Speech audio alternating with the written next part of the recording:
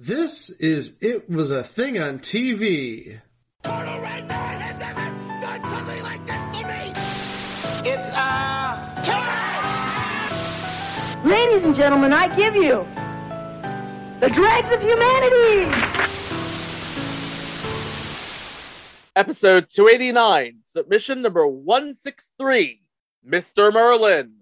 Mr. Merlin aired on CBS from October 7th, 1981 to March 22nd, 1982 for 22 episodes.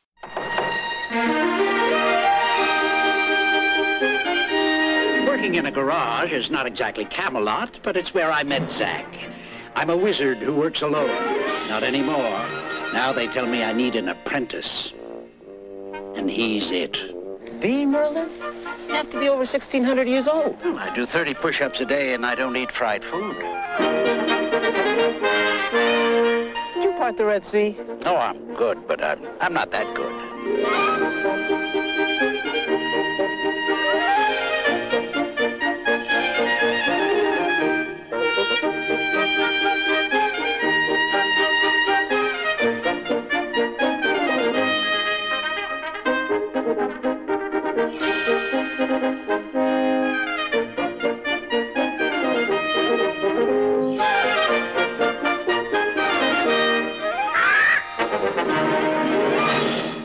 You guys don't need to hear this, but I'm going to tell you anyway.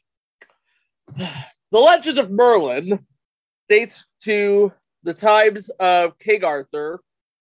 We all know he's an enchanter, a wizard, a shapeshifter, a prophecy, and the son of a mortal woman and an incubus, from whom he inherits supernatural powers and abilities. Those commonly and notably prophecy and shapeshifting.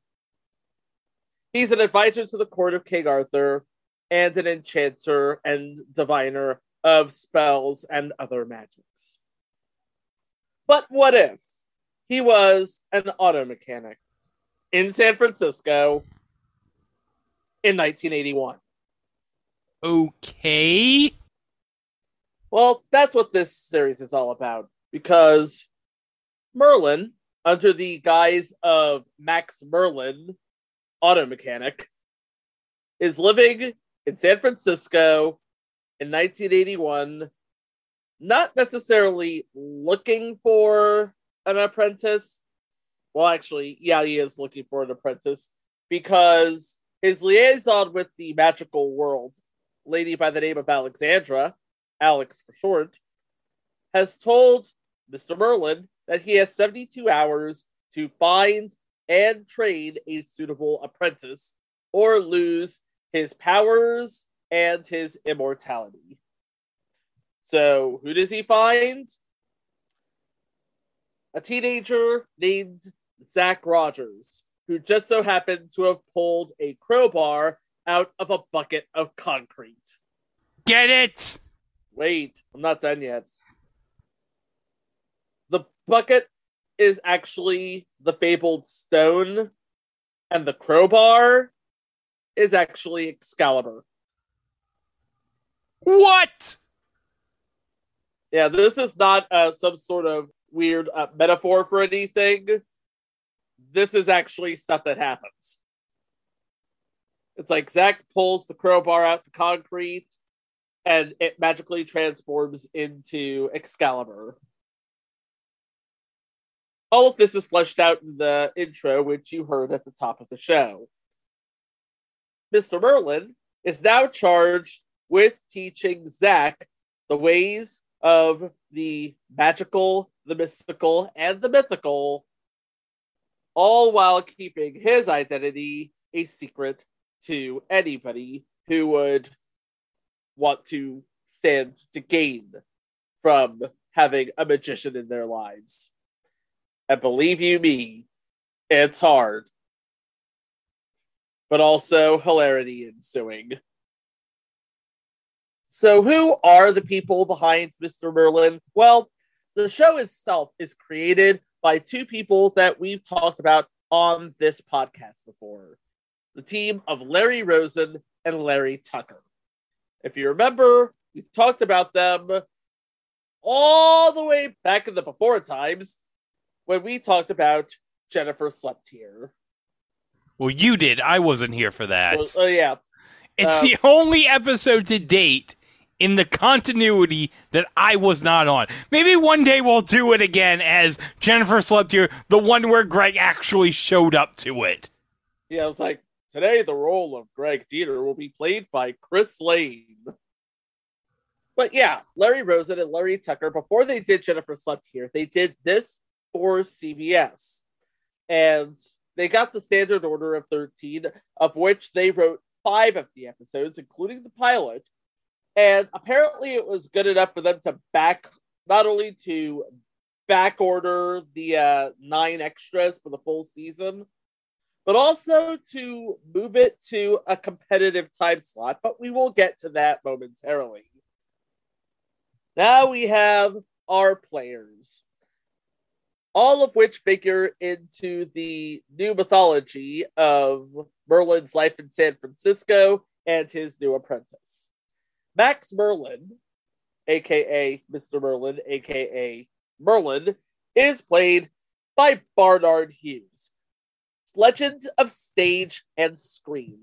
And now he is known mostly for roles as a curmudgeon, a sort of crazy old ditherer, a gentle grandfather figure, or a drunk. Take your pick. No, not a drunk. He wasn't a drunk? It was a judge. He was a judge. A judge? No, I was saying that he's, in our little pre-show chat, that I compared him to Dick Wilson, the Mr. Whipple actor, who was being typecast as a drunk. Barnard Hughes, taking a look at his IMDb, quite a bit, especially around this time in the early 80s, late 70s, he was frequently cast as a judge. Or a doctor. Some sort of intellectual type, yeah. Some sort of, yeah. Some of the most well-known films that he was in was The Lost Boys, Doc Hollywood, and Tron. I want to rewatch Tron now. I haven't seen that in a while. He was also a doctor he was the titular doctor, actually, in 1975's Doc. He was a priest on 3 episodes of All in the Family. He was the patriarch of the titular family in future entry, The Kavanaughs. Oh, by the way, all you 90s kids will probably recognize him as Buzz Richmond from Blossom. Whoa, whoa. Playing his young charge, Zach Rogers, is Clark Brandon, who he was that guy from That Thing in the 80s and early 90s. He played Eddie Brennan in 4 episodes of The Facts of Life, but he was one of the 3 kids that was taken care of by Jimmy Brogan in 12 episodes of future entry, Out of the Blue. Oh, the 1970s version of Out of the Blue. Yeah, not the one that takes place in an Orlando SeaWorld. And in one episode, Dennis Scott had a cameo in it. I remember that. We may cover that in a future episode. The 90s we could cover the 70s Out of the Blue, and we could cover the 90s Out of the Blue. Out of the blue, del azul, timing is right. Oh, sorry. But yeah, the 70s Out of the Blue, that was a Miller Milkus joint. Of course, Zach has a mortal life, and it is exemplified by his best friend, Leo, played by Jonathan Prince. Wait, Chico, do you mean the same Jonathan Prince from Future Installment? Quiz Kids Challenge? The very same, yes. Quiz Kids Challenge was his job after he finished working with Diana Kronova and a couple of actors named Jane Leaves and Paul Walker on a little show called Throb. Man, that's where I remember him from. Man, what talent! You had Diana Canova, you had Jonathan Prince, and you had Paul Walker. And Jane leaves. Am I the only one who remembers Jane leaves? Okay, yes, Daphne, of course. Everyone loves Daphne. Oh, yeah. If I could find one of the Red Dwarf pilots, you bet your ass I'm going to cover it for Pilot Month. Wait, Jane Leaves was on a Red Dwarf pilot? She played Holly on one of the Red Dwarf pilots. Oh, wow. And rounding out the cast is Max Merlin's liaison with the magical world, Alexandria, to strangers, played by the vivacious Elaine Joyce. And if you don't know who Elaine Joyce is, what podcast are you even listening to? Well, to the game show fans, maybe, but everyone else is like, who the hell is Elaine Joyce? She was married to Neil Simon. Yeah, And she was Bobby married Van. to Neil Simon and Bobby Van. So, Yeah, don't make it sound like, who's Elaine Joyce. Neil Simon is probably the biggest name among American playwrights in the 20th century. And Bobby Van is very good too. he hosted show-offs. He hosted show-offs and Make Me Laugh. And Fun Factory. Fun Factory.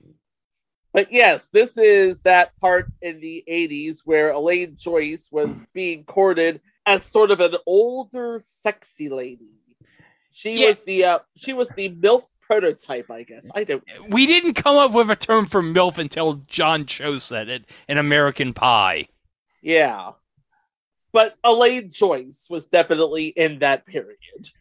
And together, they conspired to teach young Zach how to be a magician and also how to be a man.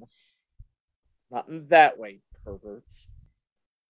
But yeah, I'm looking through the episodes, and it's basically a teenage escapade plus magical solution plus magical solution goes wrong plus lesson should be learned equals nobody learns anything. Am I right? I suppose. Yeah, more or less. Yeah. Okay. Yeah, let's go over what we have here on the docket, because this was a full season worth of episodes. Very rare that we cover a full season's worth, but here we go. Starting with the pilot, where Merlin, who nowadays operates an auto mechanic shop, meets Zach, who he takes on as his new apprentice in both sorcery and fixing cars, after he pulls a crowbar out of a bucket of concrete. This leads to all sorts of discoveries, including Mr. Merlin's house, and inside of it, the crystal door. You go through the crystal door, you go up a flight of stairs, seemingly in space, or maybe in the void. I'm going to go with the void on this one.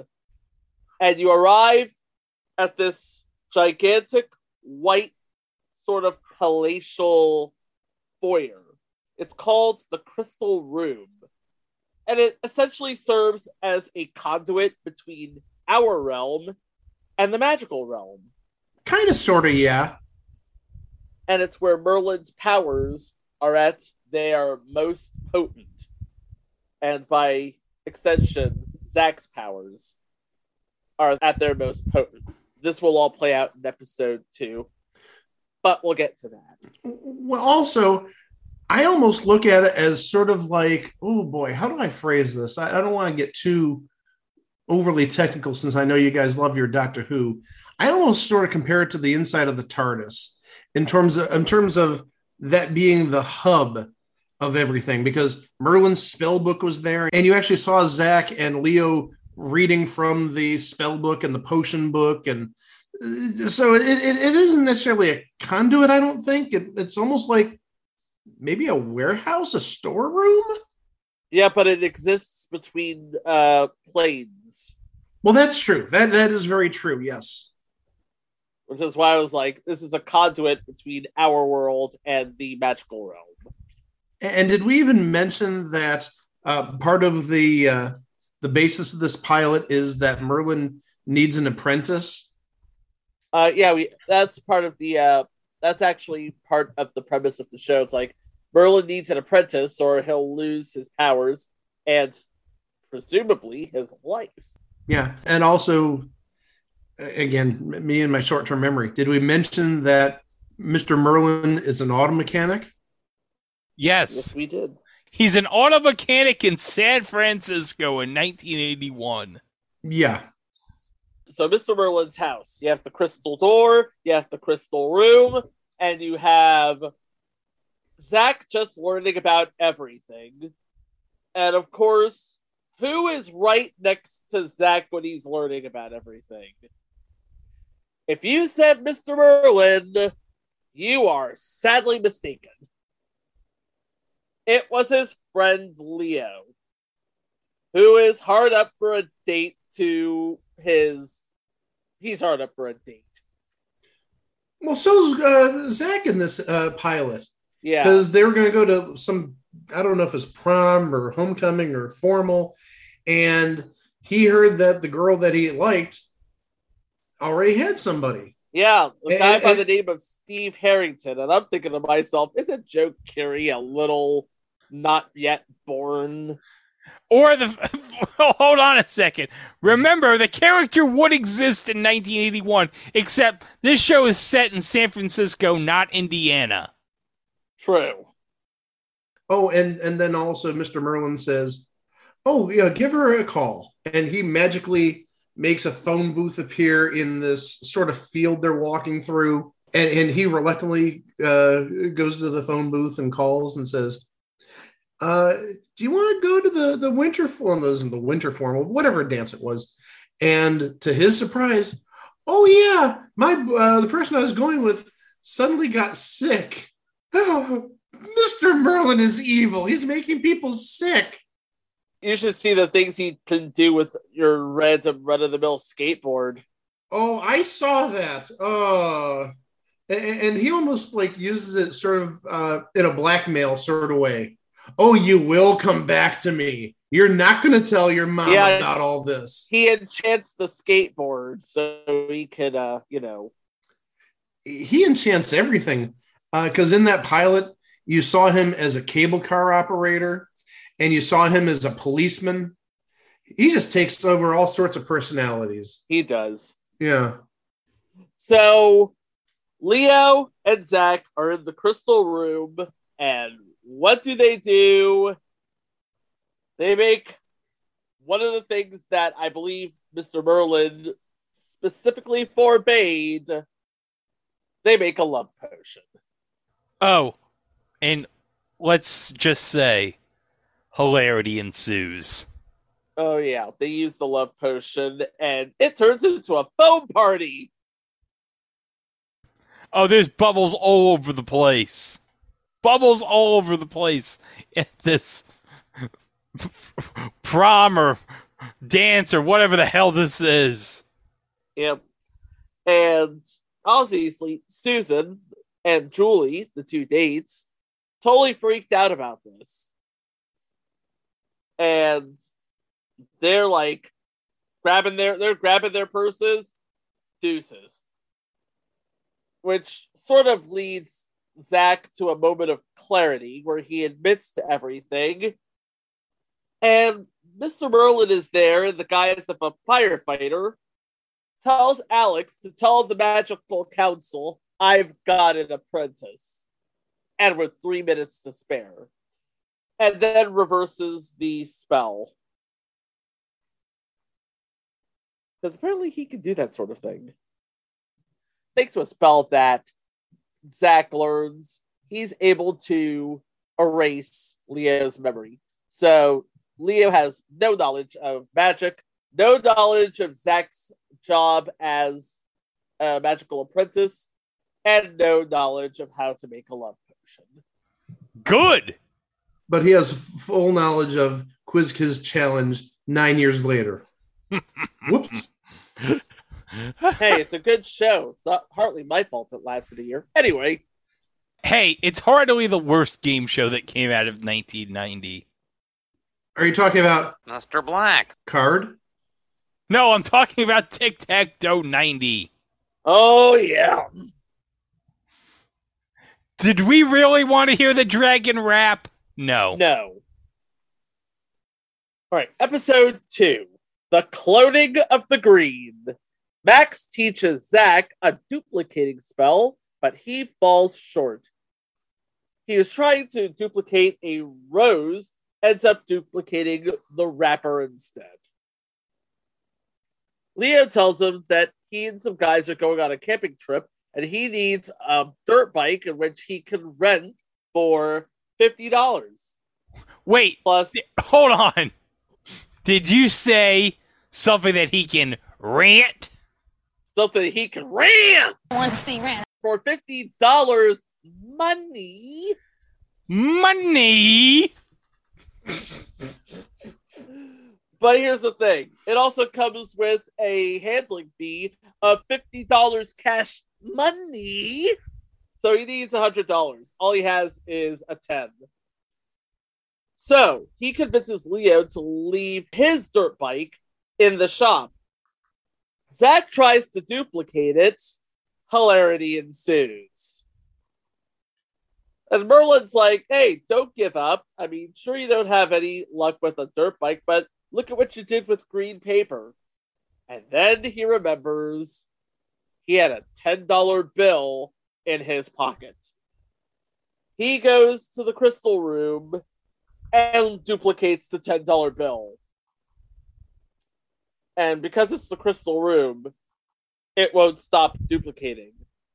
Oh, no. So suffice it to say, it looks like the fantasy fountain in there after too long. Yeah. Didn't think I'd bring that up, did you? Sort of timely. You had fantasy about a year later. Yeah. Different network, though, but whatever. Yeah, different network, yeah. So, Alex tries to teach Zach a lesson on A, how to stop a duplication, and B, how to reverse it. Unfortunately, he does have enough to rent the bike, but he leaves a 10 on the ground just outside the crystal door, which quickly replicates and covers the whole house. The person who rented Zach the bike arrives at the shop and the house. By the way, Mr. Merlin went to a Rams 49ers game in LA, so he was out of town. By the way, this version of Merlin, huge 49ers fan. Well, remember, this is 1981, the year the 49ers had their first Super Bowl run. Hey, wait a minute. I just remembered. Super Bowl 16 was on CBS. Super Bowl 16 was on CBS. You'd think they'd have, like, perfect corporate synergy with this and Mr. Merlin. It would have worked. Really would have worked.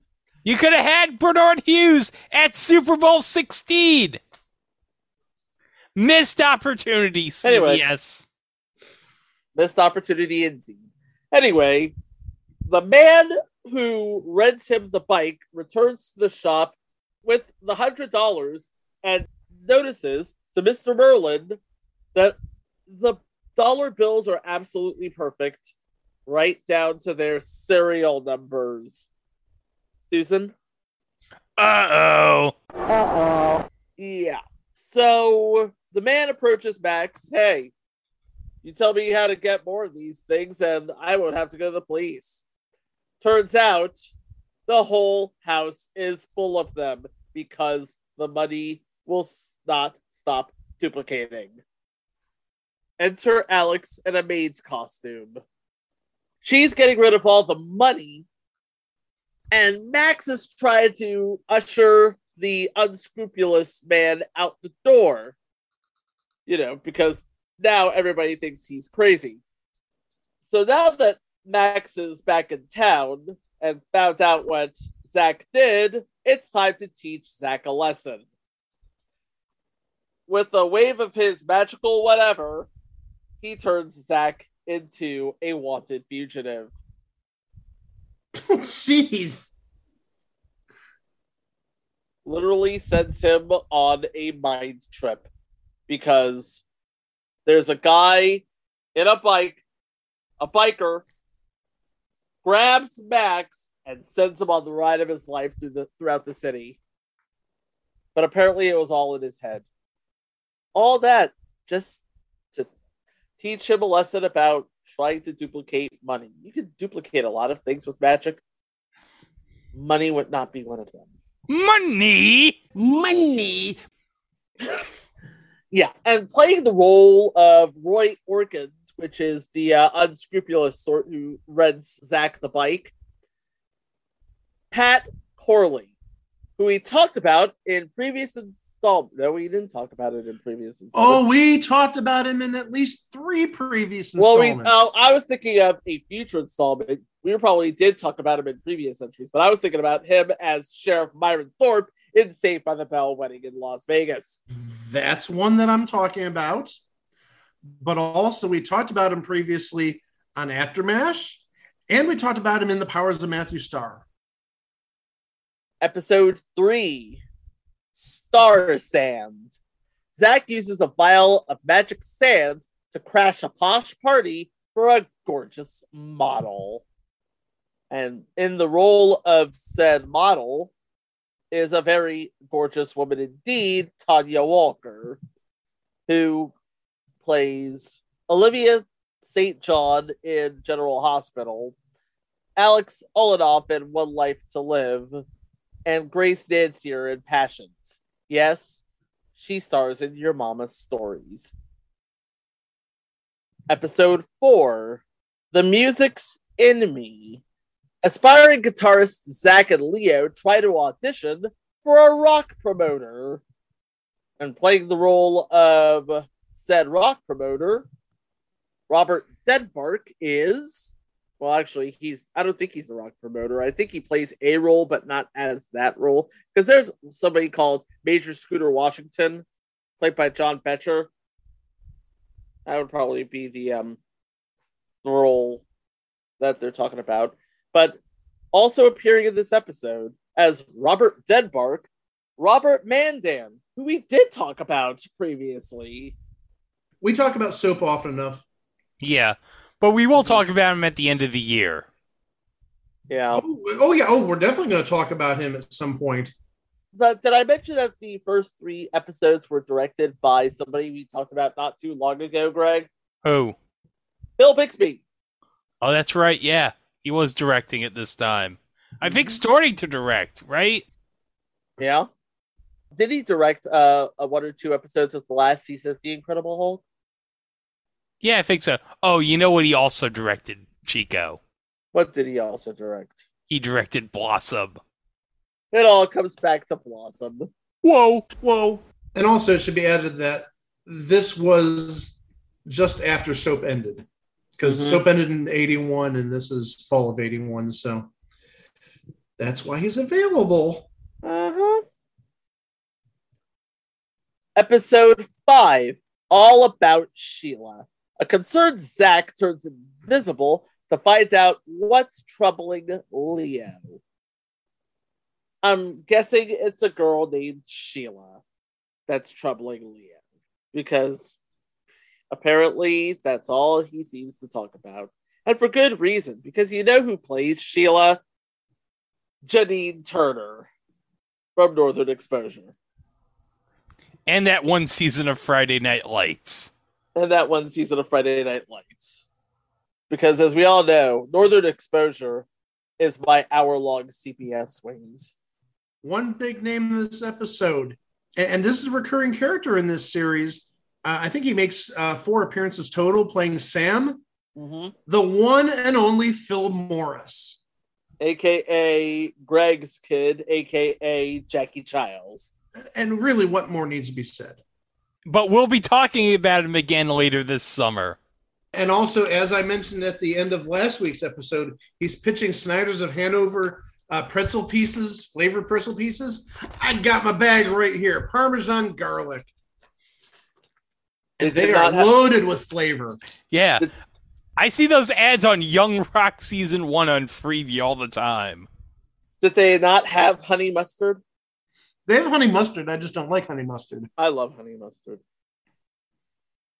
Episode 6, The Two Faces of Zack. Zack needs to be in two places at the same time, so he created an identical double of himself. What he didn't know was that he created an evil version of himself. Uh-oh.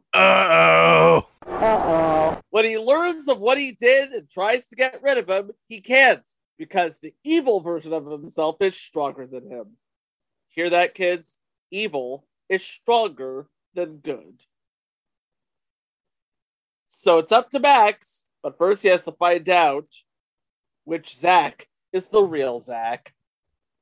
We have a known character in this one. Playing the role of Stevens is Kenneth Kimmins. Of course, you remember him from the later seasons of Coach. Yeah, we just talked about him within like the last month or so. We did. Yeah, we talked about him in the 10 Speed and Brown Shoe episode. Episode 7, A Moment in Camelot.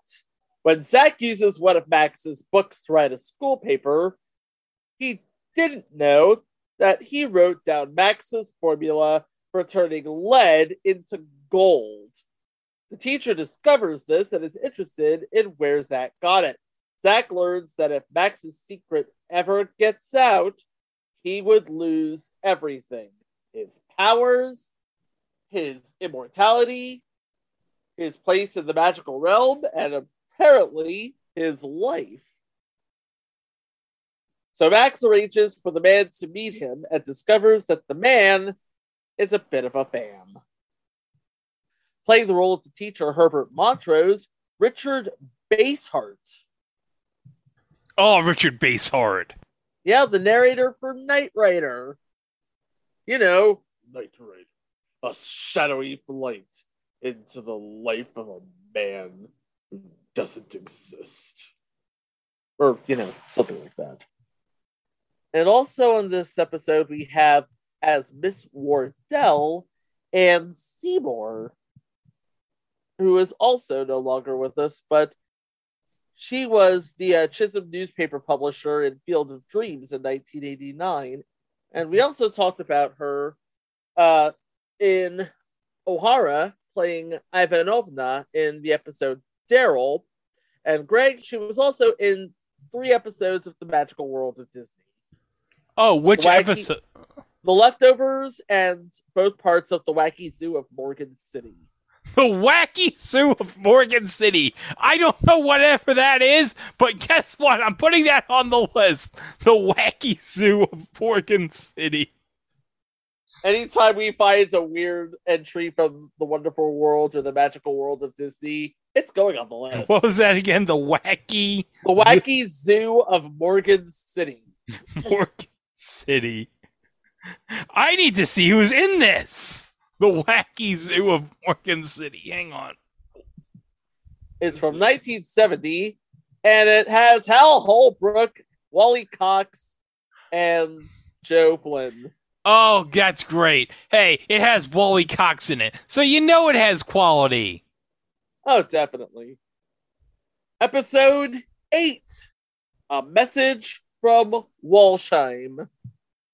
Zack takes on the town toughs with a teleporting trick. Playing the titular role of Walsheim is Frank Lloyd, who is nowadays a stunt person for Smokin' Aces, There Will Be Blood, Independence Day, and Swordfish.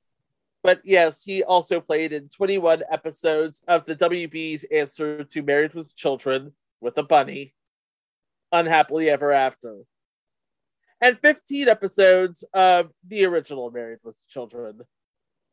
Episode 9, Take My Tonsils, Please. Merlin comes down with a case of tonsillitis. Well, 1,600 years and you haven't had your tonsils taken out? It's modern medicine versus mythical magic. I wonder who's going to win that one. But yeah, we have a couple of big names in this one. Playing Nurse Holloman is Susan Bay, now Susan Bay Nimoy, who you would probably recognize as that woman from That Thing. She was in Mannix, Perry Mason, and 2 episodes as Admiral Rollman in Star Trek Deep Space Nine. But obviously with that name, you know who she was married to. I do know who she was married Well, yeah, to. she's the widow of Leonard Nimoy. But guys, Wait! Yeah, do it, Greg. I know where you're going. Do you know who she was married to from 1978 to 1986? I know. Chico, do you want to guess?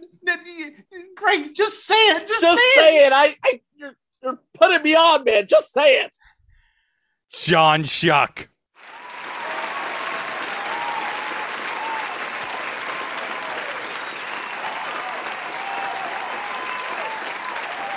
But that explains why he's in Star Trek 4.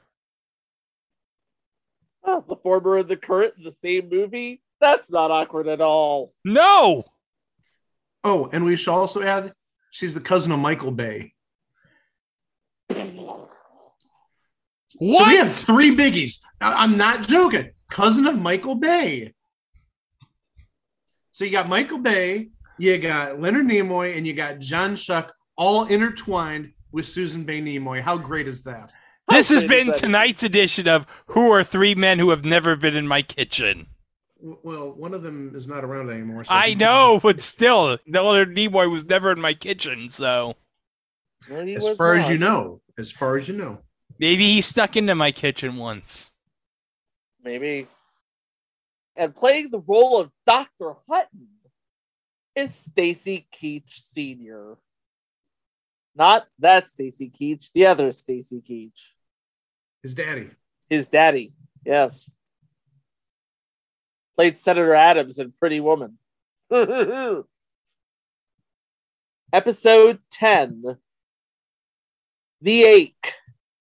Merlin tries to teach Zach the meaning of inner beauty. My guess is he's trying to use magics to get women. Because that's what you do when you're 15 in San Francisco and you're a wizard in training. No one I've noticed is in this episode. So, yeah. Well, I'm going to add one just because I'm looking at her IMDb. Mm-hmm.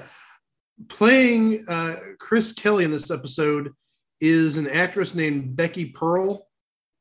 The only thing that really she was on more than one episode of is something called Hero High in 1981, which looks like a Saturday morning cartoon. I know what Hero High is. That's part of the Kids Superpower Hour with Shazam. Yeah, she was Glorious Gal.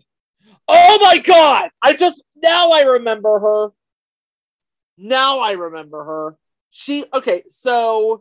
The Kids Superpower Hour with Shazam, in brief, was basically Hero High and the New Adventures of Shazam.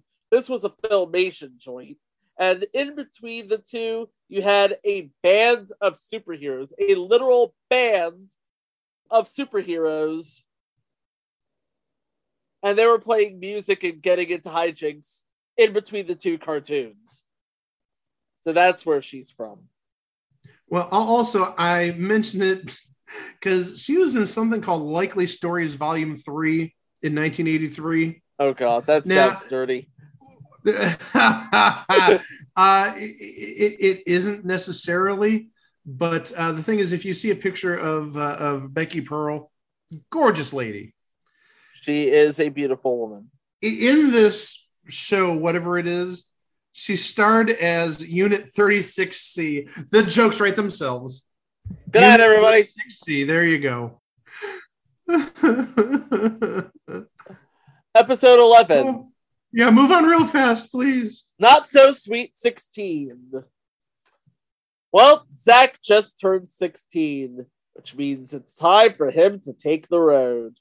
Hopefully not on a dirt bike that he duplicated poorly. So Merlin agrees to help Zach get a van. Because, come on, who wouldn't want a van in 1981 in San Francisco?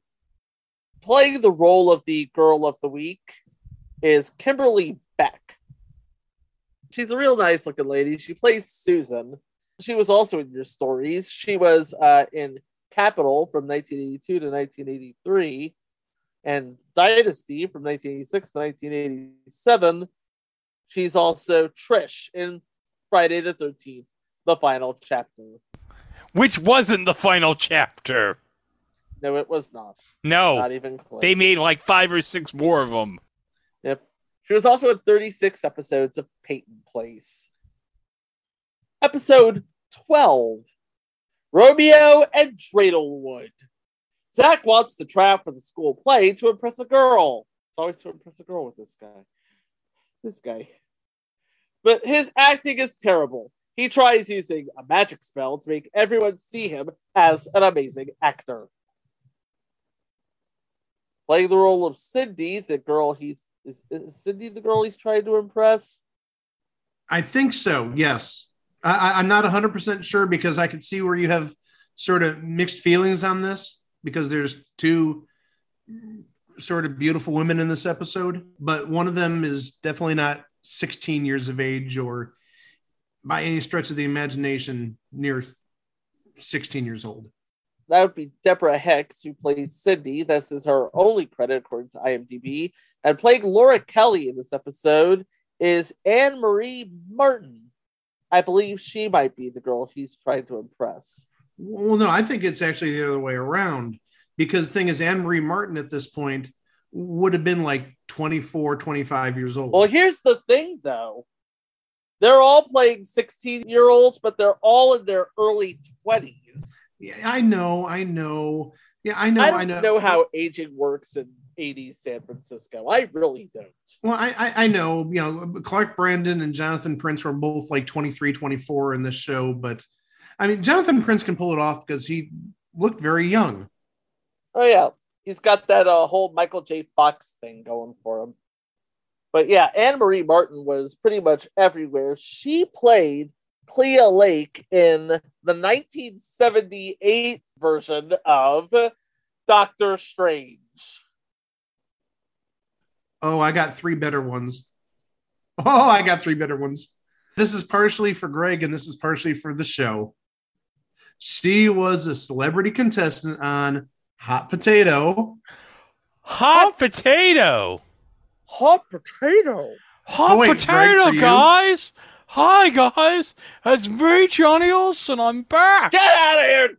Get out of here, you crazy ghost. I know, I'm a ghost, and I'm stuck in Greg's room. I don't know why he never lets me out of the room. Because, Johnny, I put you in the corner like a month ago. Okay? You were talking about Paul Steven in the Lady Blue episode. So you're not allowed to leave. But, Greg, I just want to get out of the house. Look, after the show, we'll talk about it. Just continue to sit in that corner. All right, fine. Whatever you say, you ass. Okay, now since Johnny Olsen is invading Greg's house again, I'm not going to say that Anne Marie Martin was also on a week ago. Yeah, she was on Go. But also, to fill the show requirement, she was on a week of, and actually I think she was on the last week of, if not the last week, the second to last week of the Match Game Hollywood Scores Hour. Oh, there you go. There's the quota. It's filled. Hold on. Did she have the 30? I have the episodes on my computer right here. If you want me to take a look, I'm not even joking. Yeah. The only thing she's missing is a credit on an episode of It's Always Sunny in Philadelphia, but that would be way too early. Yeah, way too early. Okay, she was on the second to last week. I'm sorry.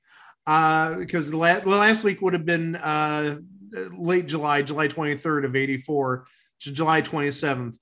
Okay, she didn't have the 30 there. Hold on. I'm doing live research. I'm pulling up the 5 episodes because we're getting closure on this. Did she have the 30? Did she have the 30? Pull your tab. No, she had a 10 there. Womp womp.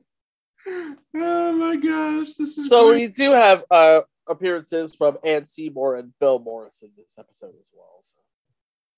She had the 30 on the Wednesday episode. There you go, Greg. She had the 30 on the Wednesday episode. He had the third. Aren't you glad I did live research? Very much so. Episode 13. Wait. She Oh, also really? had on the Tuesday episode. Oh my god! Oh my god! No, I'm going in reverse order in case you can't tell. I did Friday first. Now I'm sure If she you didn't have it said 3 she days. had it on wait. Monday, I'm going to lose. Okay, if she couldn't have had on 3 in a row.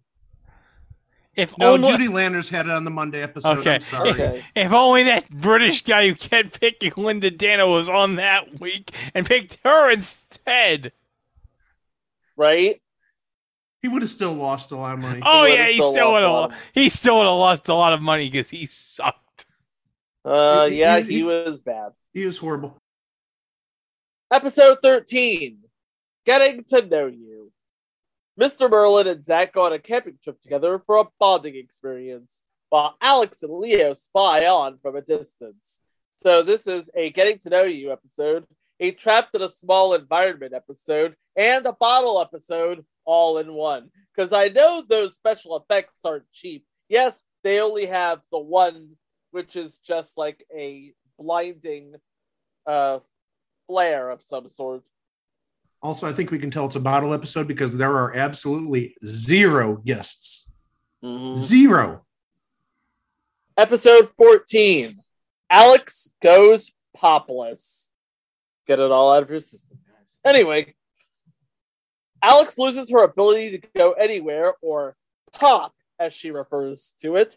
So Max tries to restore it, but it somehow ends up in Leo, who finds himself going to places far away. We have a couple of big names in this episode. Playing a bum is Woodrow Parfy, who would be about 2 or 3 years removed from his stint as the conductor of the Time Express. He was also on other future entries, Bring 'Em Back Alive, Bay City Blues, and The Yellow Rose. Oh, my mistake. He wasn't the engineer of the Time Express. He was a ticket clerk. And then we have as the bus driver, Mel Stewart, who was in the 1977-1978 TV series Tabitha. Yes, the sequel series to Bewitched. But he was also in Scarecrow and Mrs. King, In the Heat of the Night, and played Principal Rockwell in Made in America with Ted Danson, Whoopi Goldberg, and Will Smith. And we talked about him in the past because he was a regular on 1 in a Million. Yep. Oh, by the way, is on Crackle. 1 in a Million is on Crackle. 1 in a Million is on Crackle. Nice. So 1 in a million's on Crackle, but we still don't have Mr. Smith streaming. We're going to have to abandon our Paramount Plus strategy and go straight to the folks at Crackle. Yeah, That may Crackle. be how we have to attack this. Yes. Crackle, give us Mr. Smith. Episode 15. Everything's coming up daisies. Zach tries to find the perfect date to the school dance, playing on multiple girls, while Leo can't find any date at all. Alex and Mr. Merlin use magic to teach Zach a lesson and give Leo the attention he lacks. We should probably mention, if Mr. Merlin is the better angel of Zach's nature, Leo is Zach Morris. Zach Morris is trash. And oh god, 2 of the girls in this episode they weren't known entities then, they are certainly known entities now. The first one, playing the role of Daisy, is Catherine Mary Stewart, who you would know as Maggie Gordon in The Last Starfighter. Or maybe Gwen Saunders in Weekend at Bernie's. Oh, yes. She was Gwen in Weekend at Bernie's. And as you all know, as much as I love wings, everyone knows that I love Weekend at Bernie's because that's my Andrew McCarthy wings, as I've mentioned many times. No, your Andrew McCarthy wings is Mannequin. You showed me the Blu-ray. I know that, but I like Weekend at Bernie's. That is my Andrew McCarthy wings. Okay. And playing the role of Beverly in this episode, Rita Wilson. Oh, yeah. Yeah, this was, she was doing things like Mr. Merlin, BJ and the Bear, A Man Called Sloan. She was on an episode of Flying High. We talked about that. Yeah, I don't think her and Tom Hanks met until they did Volunteers. If you want to hear us rip on Rita Wilson, you Oh, can go back and listen to the Flying High episode. yeah. Episode 16, The Egg and Us. Zach and Leo plan to make big bucks marketing a puzzle that can't be reassembled once it's taken apart. This is a magical thing, obviously. Although, if you were to ask Leo, he probably wouldn't be able to put it together with magic. Playing Mrs. Hopewell is Chrissy Wilczak, who I believe would be coming off doing the last season of Mork and Mindy. So, yeah, that's a thing that happened. Episode 17, How to Help a Gymnast in a Foreign Country. A foreign gymnast comes to San Francisco for a competition. Now she's frustrated with her coach's strict program and runs away. She runs into Zach and they bond. Later, her coach finds her and takes her back. Zach feels sorry for her, so he and Max go to her training session, and Max convinces her coach to let Zach spend an hour with her, which Zach makes full use of. Playing the role of the coach is the coach Helga, Carol Rosen, who would be Dr. Fancher in the original Stepford Wives. That's about as big as her career ever got. Because she was that woman from that thing. Playing the gymnast, Elena, is Carrie Sherman, who would go on to play Rosalie in 1982's 48 Hours, but is known for playing 151 episodes of Santa Barbara as Amy Perkins Wallace. And then playing himself would be Mario Machado, who you would probably remember as one of the two newscasters in the RoboCop movies. Okay, so get this. Mario Machado, typically seen on television as either a news anchor or a news reporter. If I'm not mistaken, he is a news anchor and a news reporter. And in 1967, here comes Chico's Nino fact of the day. In 1967, Mario Machado became the first Chinese-American on-air television news reporter and anchor in Los Angeles and perhaps in the nation. A year later, he signed on as a color commentator for CBS Sports and, as a soccer player himself, revolutionized the world of sports commentating with his personal insight and dramatic flair. Then he made television history again when he became the first consumer affairs reporter in the nation for what was then KNXT Los Angeles, but is now KCBS Los Angeles. Oh, neat! Sadly, Mario Machado no longer with us. Episode 18, Change of Venue. And episode 19, Change of Venue Part 2. This was originally broadcast as an hour-long episode. Apparently, CBS had a lot of faith in this TV show, or they were just trying to burn it all off. I don't know. But here we go. In part 1, Zach's mother is having problems with her boyfriend and turns to Max for help. And in part 2, it may be goodbye for Mr. Merlin and Zach when Zach's mother plans to leave San Francisco.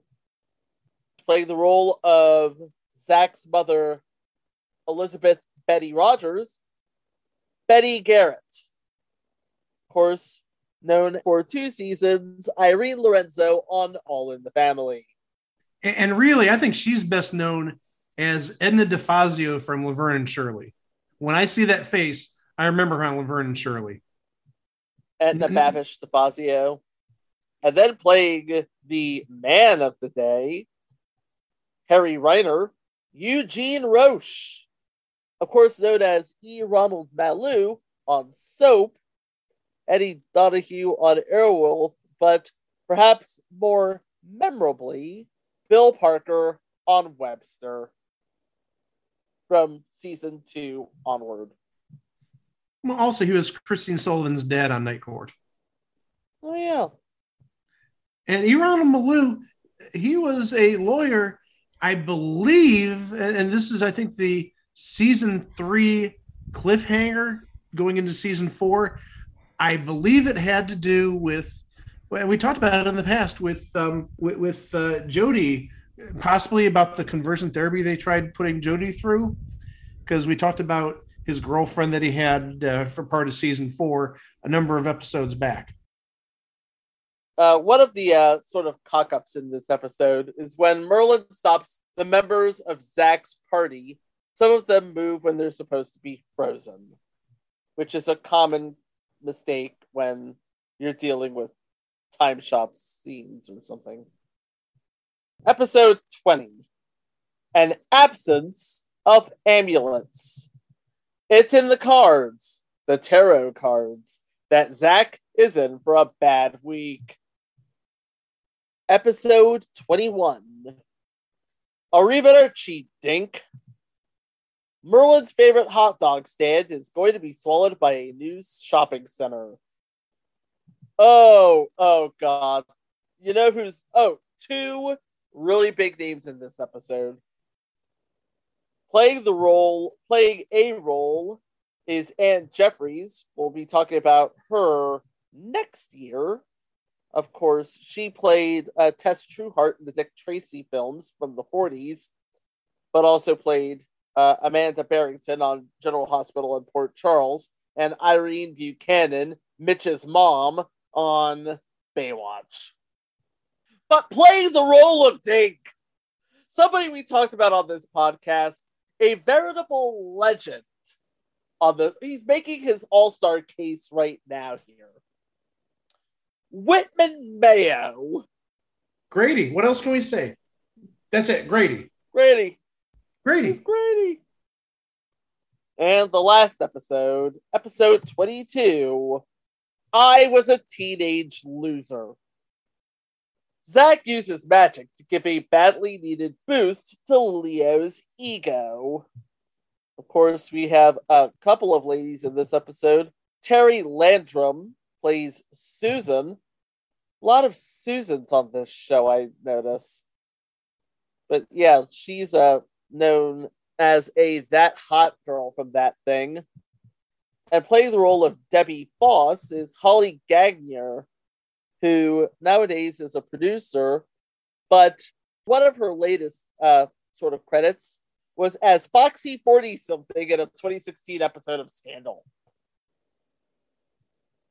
I just wanted to say Foxy 40-something on this podcast once.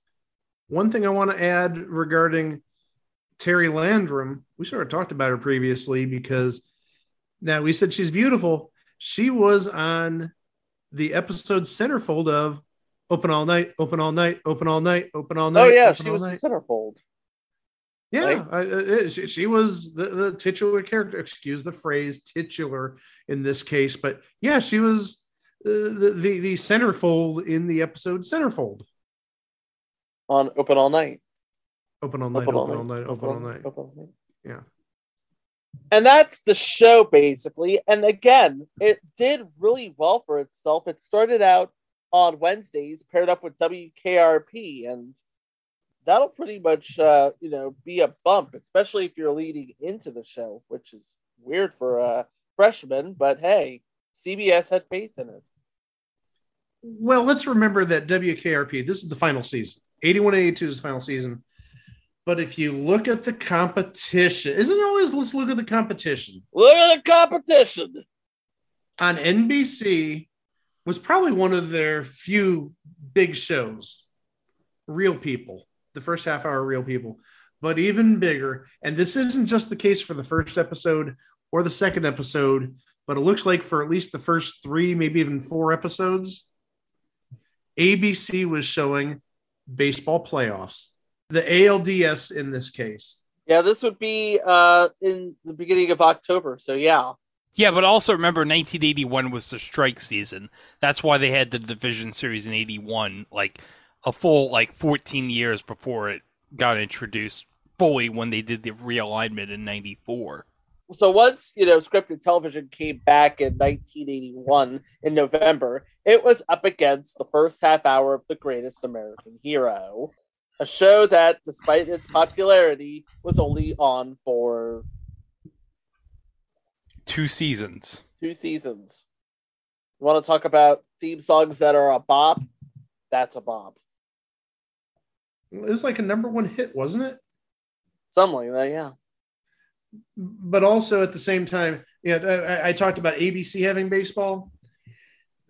It looks like this is for week 3.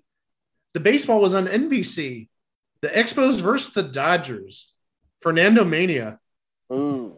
And also ABC that week. It had a pretty big movie, at least based on the subject matter. Jacqueline Bouvier Kennedy. That's a pretty big movie. You'd know just by that name it would be a big movie. That wouldn't be some sort of little thing. That would be a big, big deal. That is indeed a big deal. But of course, with 1982, they move it to Monday. And, oh boy. It's up against the first half hour of Little House on the Prairie. Well, not just that. I'm taking a look at March of 82 listings.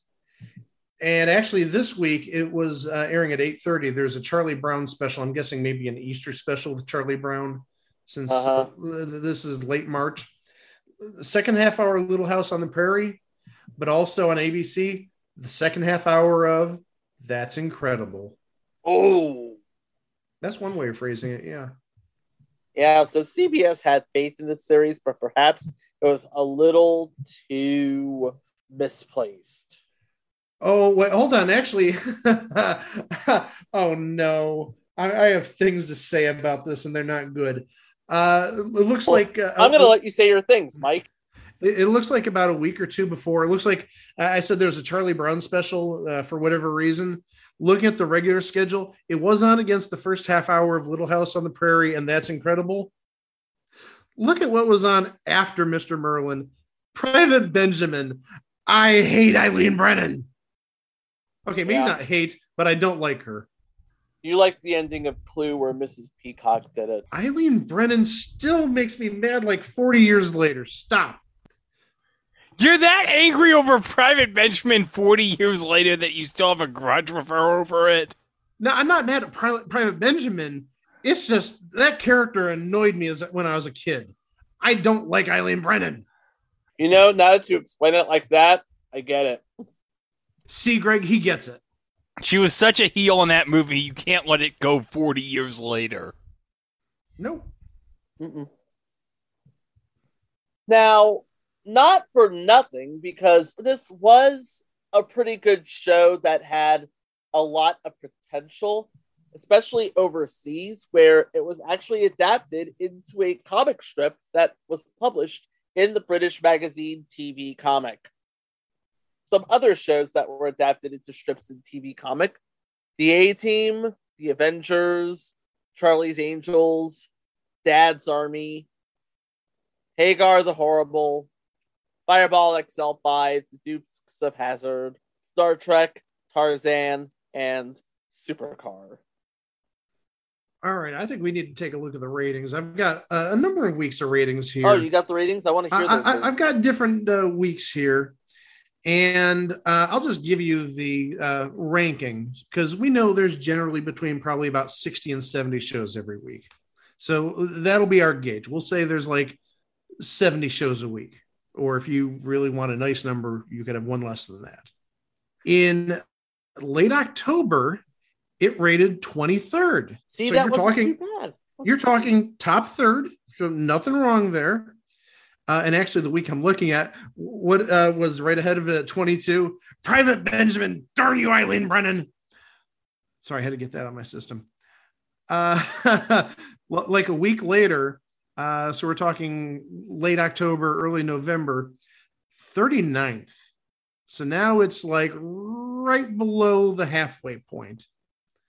But still, similar ratings to That's Incredible that we talked about earlier, Jefferson's, Taxi, WKRP in Cincinnati. So not terrible. Well, again, slightly below the Mendoza line, if you will, the halfway point. But then we get a week later, and it goes down to 53rd. Ooh. Still ahead of WKRP in Cincinnati in different strokes, but still 53rd, probably out of about 60 some or 70 some shows. Not very good. A couple weeks later, moved up to 47th, and actually was there with quite a number of good shows. WKRP again, Lou Grant, Different Strokes, Quincy, Give Me a Break, 2020. Early December, 50th. So again, below the halfway point.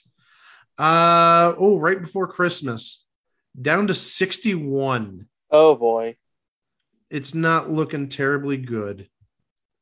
Right around the holiday time, Christmas time, back up to 42, 38 in late January of 82.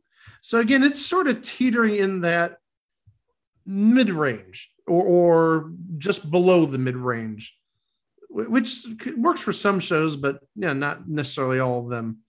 35th in early February, 53rd a week later.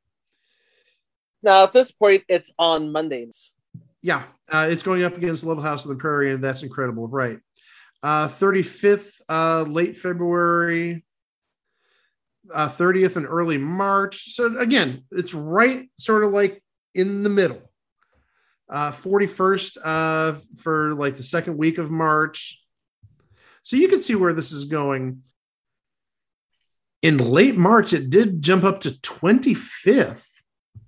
That's one thing I'm noticing is instability. Yeah, I mean, it could be as high as in the low to mid 20s. It could be as low as low 60s. 35th for end of March. And that's the last ratings I have for the series. So it's all over the place. And I wonder it's basically consistently inconsistent. And I wonder if that may be the reason why it got canceled, or one of. But also, you're going against Little House on the Prairie, which, yeah, it had another season or two at this point. But That's Incredible. That was a pretty big show for ABC at that point. And again, it's something that would air because ABC basically owned Mondays in the 80s because of That's Incredible and Monday Night Football. Apparently, CBS thought that the show could bring it, and it could not. But, you know, it was a show that was pretty good for what it was, which was magic, teenagers, and overall wackiness. You can watch it for yourself because 19 of the 22 episodes are available to stream for free on Crackle, with the exception of episodes 4, 14, and 17. That would be The Music's in Me, Alex Goes Popless, and How to Help a Gymnast in a Foreign Country. Now, The Music's in Me, which is episode 4, is available unofficially on YouTube if you can find it. The remaining 2 episodes are assumed to be lost. You can watch it for yourself and you can see a dithering yet doting grandpa figure and his young charge trying to use magic to be a better version of himself and failing miserably, I should say. And also throw in a few skateboards and the San Francisco hills and it made for a pretty decent and pretty magical thing on TV. Anything you want to contribute, Greg, before we wrap this up? Oh, yeah. I want to debut a new segment on this show. Okay. It is called Corrections. Because I want to correct some things that I made in previous episodes that have been bugging me. So I figured I might as well do them right here. So, can we get some music for this?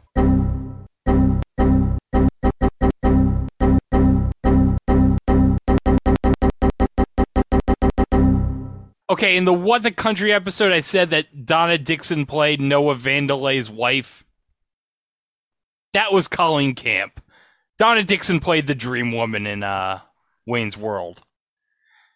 And also, easy mistake to make. And also, in the 1990 All-Star Game episode, I said that George Bell's son plays for the New Jersey Jackals. He does, but I said that they are in the Can-Am League. And I found out that the Can-Am League hasn't existed since 2019. They play in the Frontier League now. So, if any New Jersey Jackals fans are listening, which is mostly nobody, but I figured I might as well state it for the record, the New Jersey Jackals play in the Frontier League. Well, Greg, you've inspired me to make a correction to something I mentioned 2 episodes ago. I said that Lance Parrish was the manager of the West Michigan Whitecaps. He isn't any longer, unfortunately. Oh. There you go. I'm so glad I got that off my chest. Feel better now? I feel like a new man. Oh, good. Because I unfortunately have no corrections, but I'm sure I'll think of something.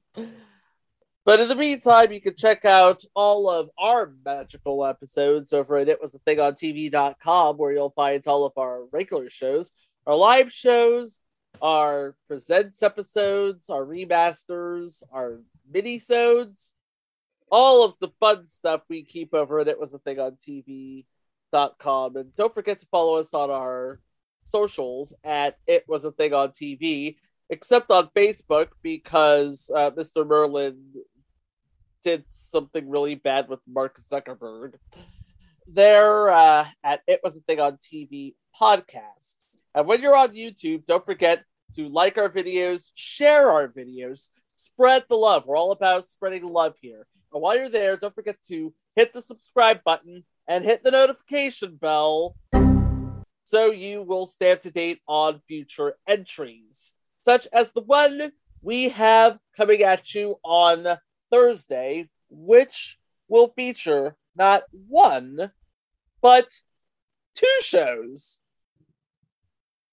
Alike in dignity, alike in network, and alike in the fact that they both premiered and canceled on the very same day. But Mike wanted one of these shows to run forever. This will all make sense next time, right here on It Was a Thing on TV. For Greg, for Mike, I'm Chico. Thank you for listening. Please be kind to each other, and we will see you for the next one. Wow! Let's meet our celebrities. Ladies and gentlemen, Elaine Joyce and Sal Viscuso. Elaine! Oh, wait a minute. How you doing? What happened? Oh, my goodness. Eat your heart, Bobby. We've heard of being pinned. Tom! I love it. Does this mean we're going steady? Mike and I are. How about for a week? You know what, later. I'm sorry, Tom. You're going to have to talk into my boob.